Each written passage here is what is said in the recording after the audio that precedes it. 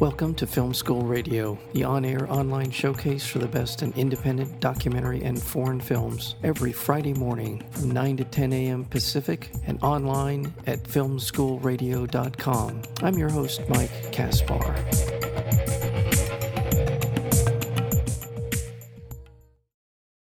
In the documentary film series Searching: Our Quest for Meaning in the Age of Science, physicist and best-selling author Alan Lightman investigates how key findings of modern science help us find our bearing in the cosmos. What do these new discoveries tell us about ourselves, and how do we find meaning in them? Throughout this highly cinematic three-part series, Alan takes viewers along on his journey of exploration from prehistoric paintings in a French cave to a giant subatomic particle accelerator in Switzerland. The film series, again, is called Searching for Our Quest for Meaning in the Age of Science, and we're joined today by the host of that series, and that would be Alan Lightman. Alan, welcome to Film School Radio. Thank you, Mike. Thank you. I love the way the film opens, the series opens with you in lying in the bottom of your boat offshore in the middle of the night. Tell us a little bit about. We see from that sort of the inspiration for your quest, but what was it that was in your mind when you decided to embark upon this journey? Well, that scene in the boat was a reenactment of something that actually happened a few years ago, and it's actually in the opening scene of a book called Searching for Stars on an Island in Maine that was published in 2018.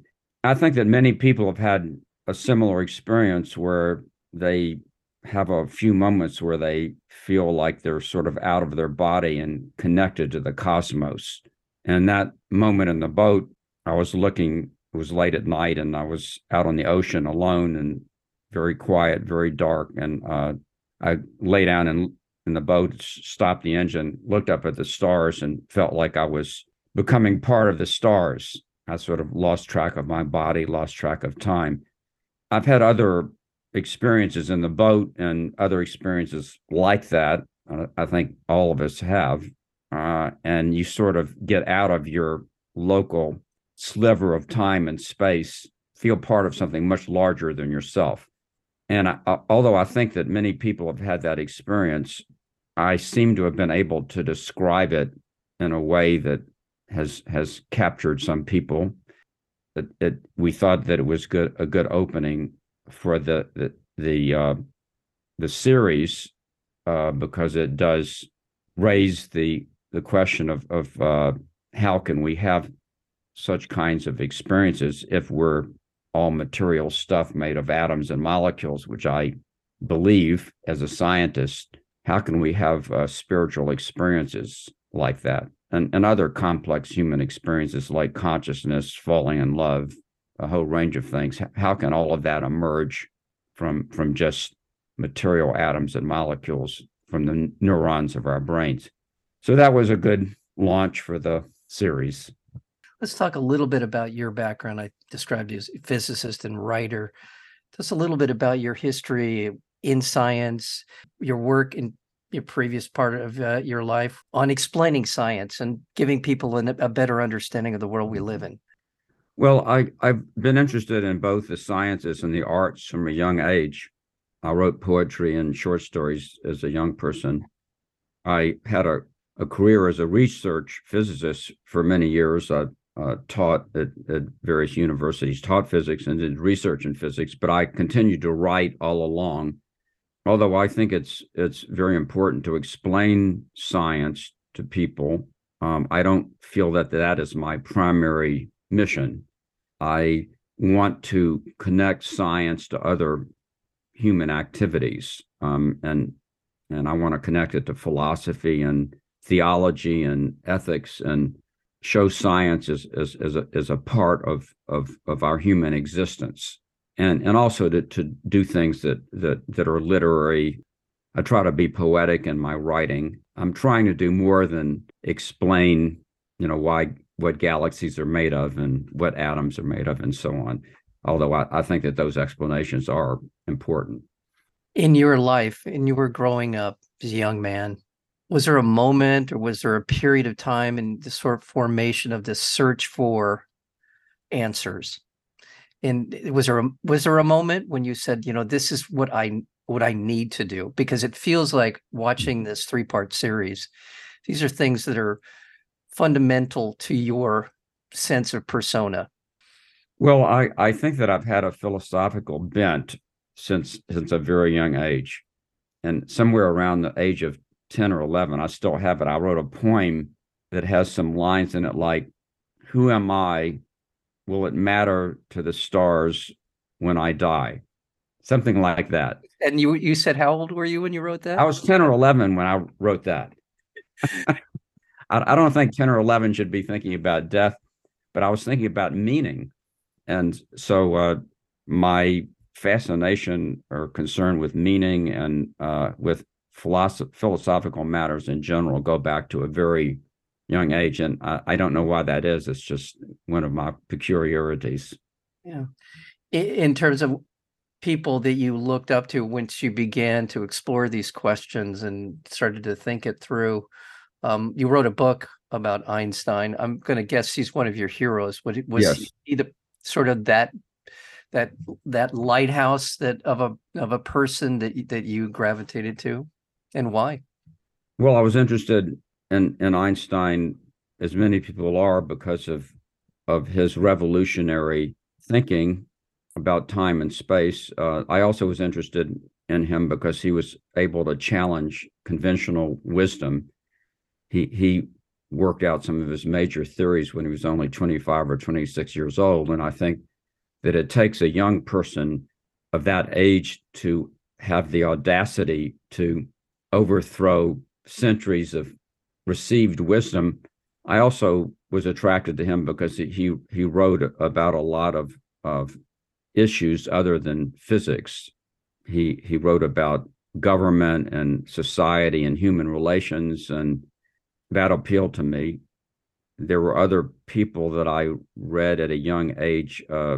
C.P. Snow, who was trained as a physicist, but then started writing novels, and I thought that was pretty cool. I read The Story of Philosophy by Will Durant at a young age, and that sort of fed my philosophical.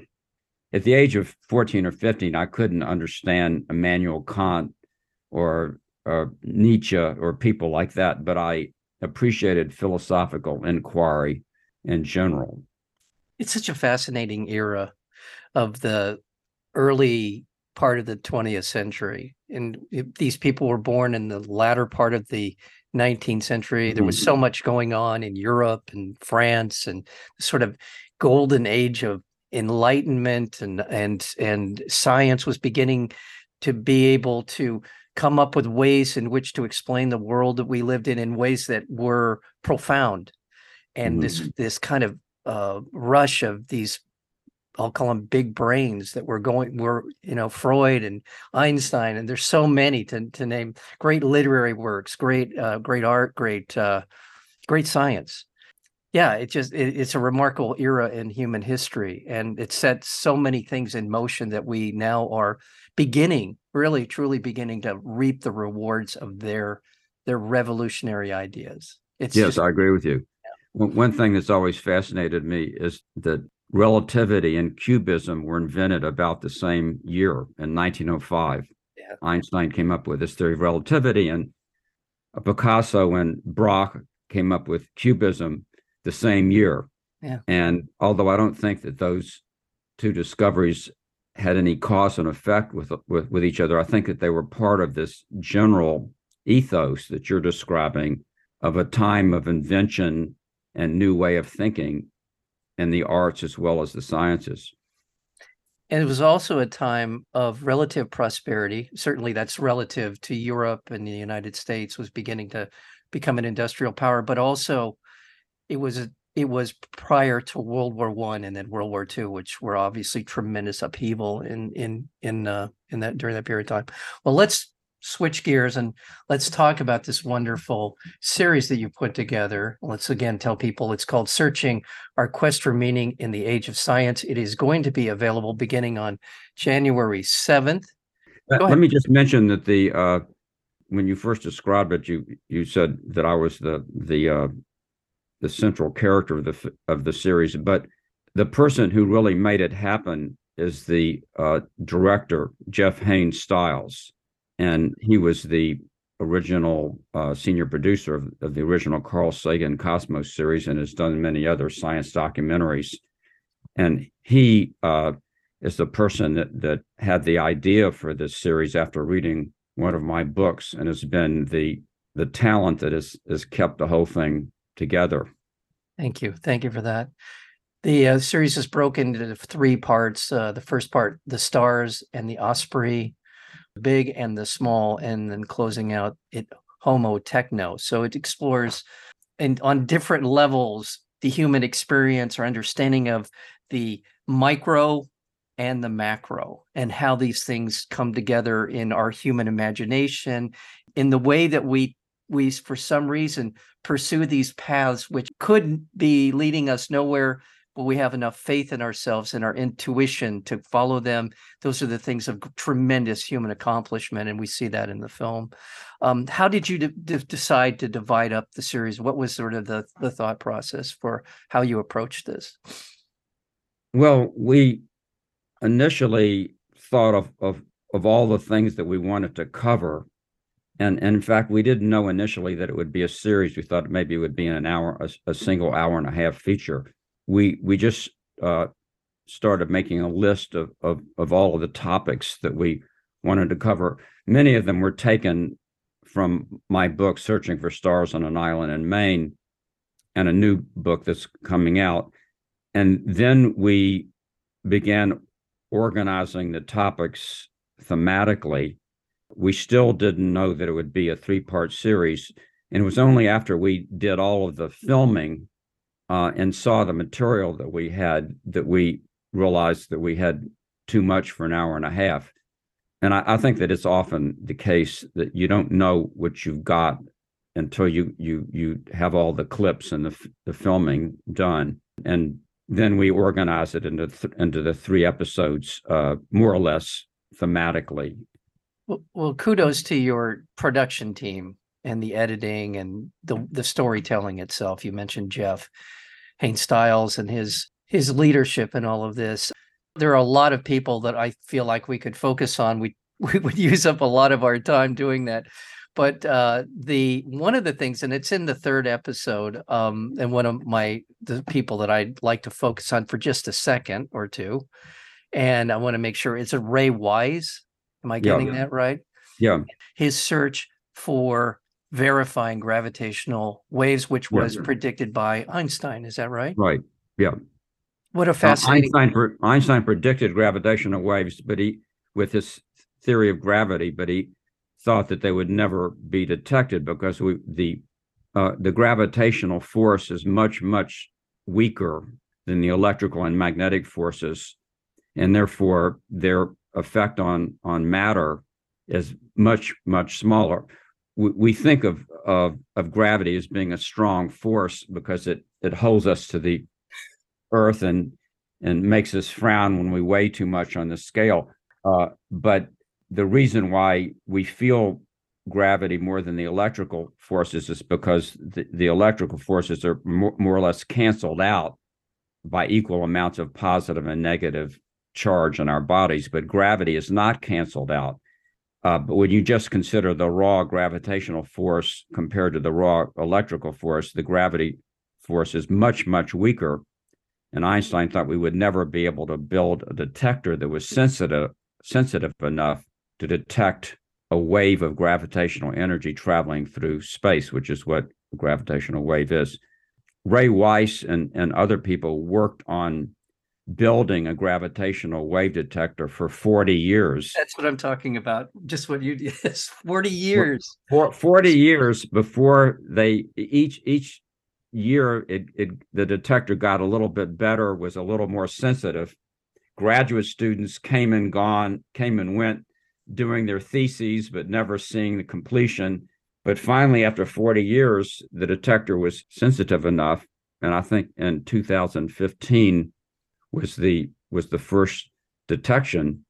And it's really just it's a landmark in science that is equal to Galileo's telescope. Of it just we still have no idea of what a revolution in science it will bring about. And Ray Weiss was the leading experimentalist on that project. First, I want to remind our listeners we're speaking with Alan Lightman, and he is the subject as well as our guide in this wonderful, terrific documentary, 3-part documentary series called Searching Our Quest for Meaning in the Age of Science. And just to make one more point about that, what it was that they measured is phenomenal to me. And it's something that we couldn't prove until fairly recently, were black holes. Talk us through that little part of it. So it was proving that gravitational waves were...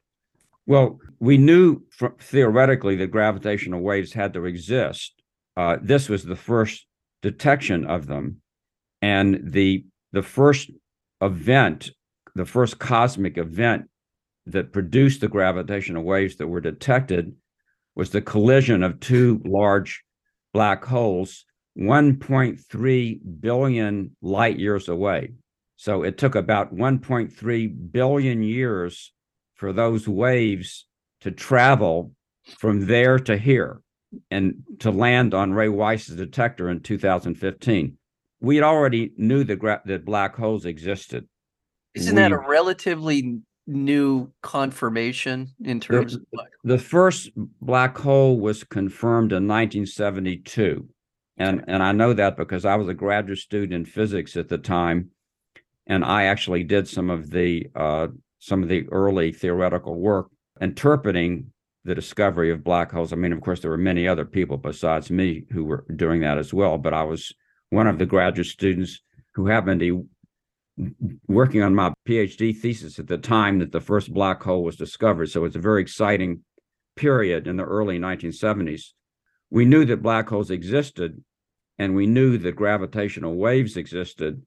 We had not detected gravitational waves. And once you detect a gravitational wave, and of course you know more than just that the wave exists, you know what its frequency pattern is, what its intensity is, a lot of characteristics about it. You can work backwards and infer what kind of cosmic event produced that gravitational wave. So it's really like a new sense organ to witness the cosmos with. It's such a... I mean, I'm focused on this, and I don't mean to neglect the rest of this wonderful series, but for some reason, this one I really locked onto because of all of the factors you're mentioning. And when I was growing up, I remember, and maybe I misunderstood this, but when I was growing up, I was told that they couldn't prove gravity, but that we observationally knew that it was... Is that crazy that I heard it that way? Or... Yeah, that's crazy. That's crazy that you heard it that way. Yeah. So I can confirm that was crazy. You can't, thankfully, yes, because I've been holding on to doorknobs and everything for the rest since then. Well, I think that you're safe. You can cancel all of those insurance policies. All right. Well, and then of course I've been focusing on the science part of this, but there's so much in this series about the existential, the unknown, our search for what it is to be a part of this incredible universe that we know we're just beginning to understand, and we're just beginning to see the very beginning of because of the James Webb Telescope. Well, I mean, I talked to a lot of people besides scientists. I talked to philosophers, Rebecca Goldstein. I talked to the Dalai Lama. With him, I wanted to know whether he thought that we could build a very advanced android that would be conscious. Yes. And just before him, I talked to the most advanced android in the world called Bina 48. And Bina 48 has the head and shoulders of a woman. She can see you, she can hear you, she can talk to you. She has a giant computer database that can cipher the things you say and give intelligent responses back. And so I showed the Dalai Lama a clip of Bina 48, and I asked him whether in the future, whether we might be able to build an even more advanced android that was conscious. And he said, absolutely not. He said that consciousness is not a material thing, that consciousness existed before the universe began and will exist after it ends. That's I mean, I also talked to my favorite rabbi in Memphis, Tennessee, Yes. Micah Greenstein, and he said that no, consciousness could not exist in such a thing, that it wouldn't have a soul, that it's man-made, and nothing man-made would have a soul. So those are the kinds of conversations that I had with I asked the philosopher Rebecca Goldstein whether the universe would have meaning billions of years from now, when all of the stars had burned out and there was no life left in the universe, whether there would still be meaning. And her response was, why should we attribute more meaning to that distant time in the future than right now? Why shouldn't we be concerned about this moment right now and ask whether this moment has meaning? Which I thought was a really interesting response. One of my favorite things in talking about the development of human beings and our place in the world is the caves that you visit in France. That desire on the part of human beings at the earliest stages of understanding the world around them, and they had to tell their story. Yeah, they had to. Yeah, and then we are still doing that. Right. We visited the caves of Font-de-Gaume, and this was one of the most wonderful experiences I ever had, because we were able to get in touch with the administrator of the cave. I think we might have had to go all the way up to the French government, who made the cave available to us, just me and Jeff and the camera crew. And there was nobody else in that cave at the time that we were there. And we were able to just admire the wonderful prehistoric drawings on the wall and the symbols that were on the wall that suggested that these people, these early ancestors of ours, were searching for meaning, just as you said, that way back 40,000 years ago, and probably much earlier than that human beings were trying to find their place in this strange cosmos that we find ourselves in. Well, I would say find meaning, but also the desire, the immutable desire to tell our story, to try to find some way to explain the unexplainable. I mean, in my personal opinion, when we talk about the development of human beings, part of the development was I'll call it religion, a philosophy of the life beyond themselves, to what was on the other side of the hill, what was beyond what they could see.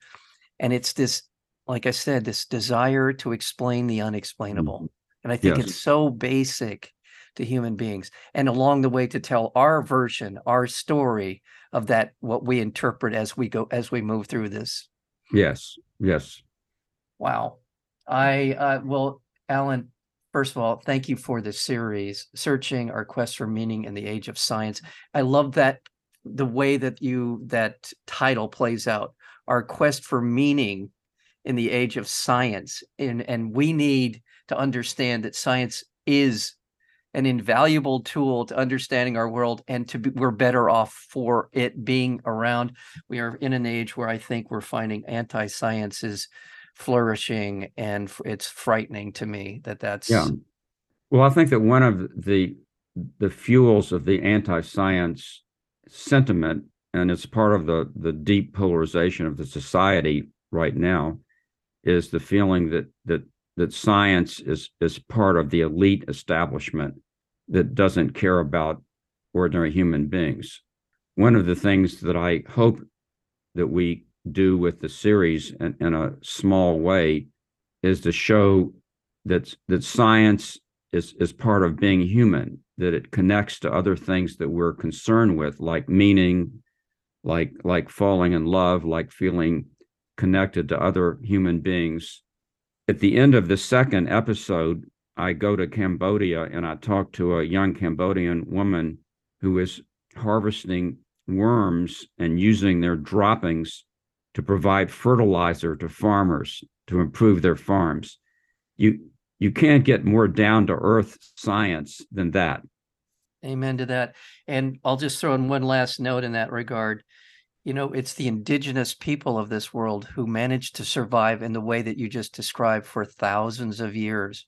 We need to be bringing those kinds of technologies, those kinds of understandings of the world we live in, of the soil. Soil is incredibly important to getting ourselves on the other side of climate change. And to see something like that in this is heartening. And it isn't that hard to do. It's just a matter of will to know how to do it. The Indians lived in the plains in the United States for centuries and did very well. And now we've denuded this middle part of our country in ways that we need to recover from. And there's so much here. There's so much to take away. Alan Lightman, thank you.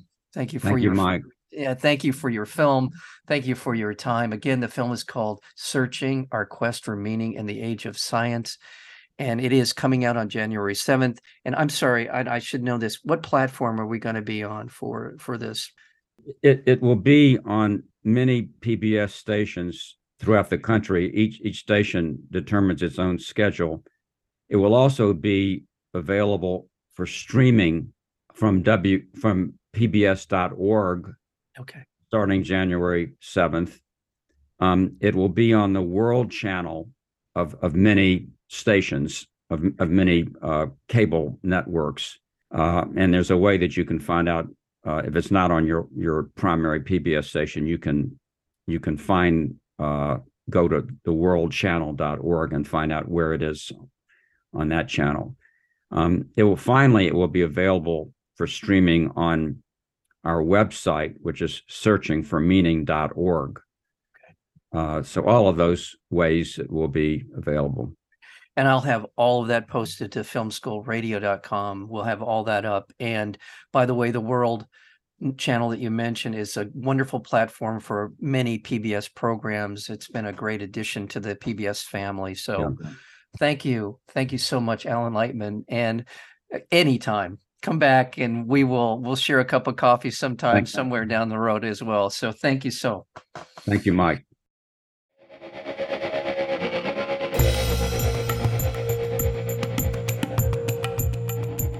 You've been listening to Film School Radio, the on-air online showcase for the best in independent documentary and foreign films. You can find out more about the program at filmschoolradio.com. I'm your host, Mike Kaspar. Thank you for tuning in, and we'll see you next week with another edition of Film School Radio.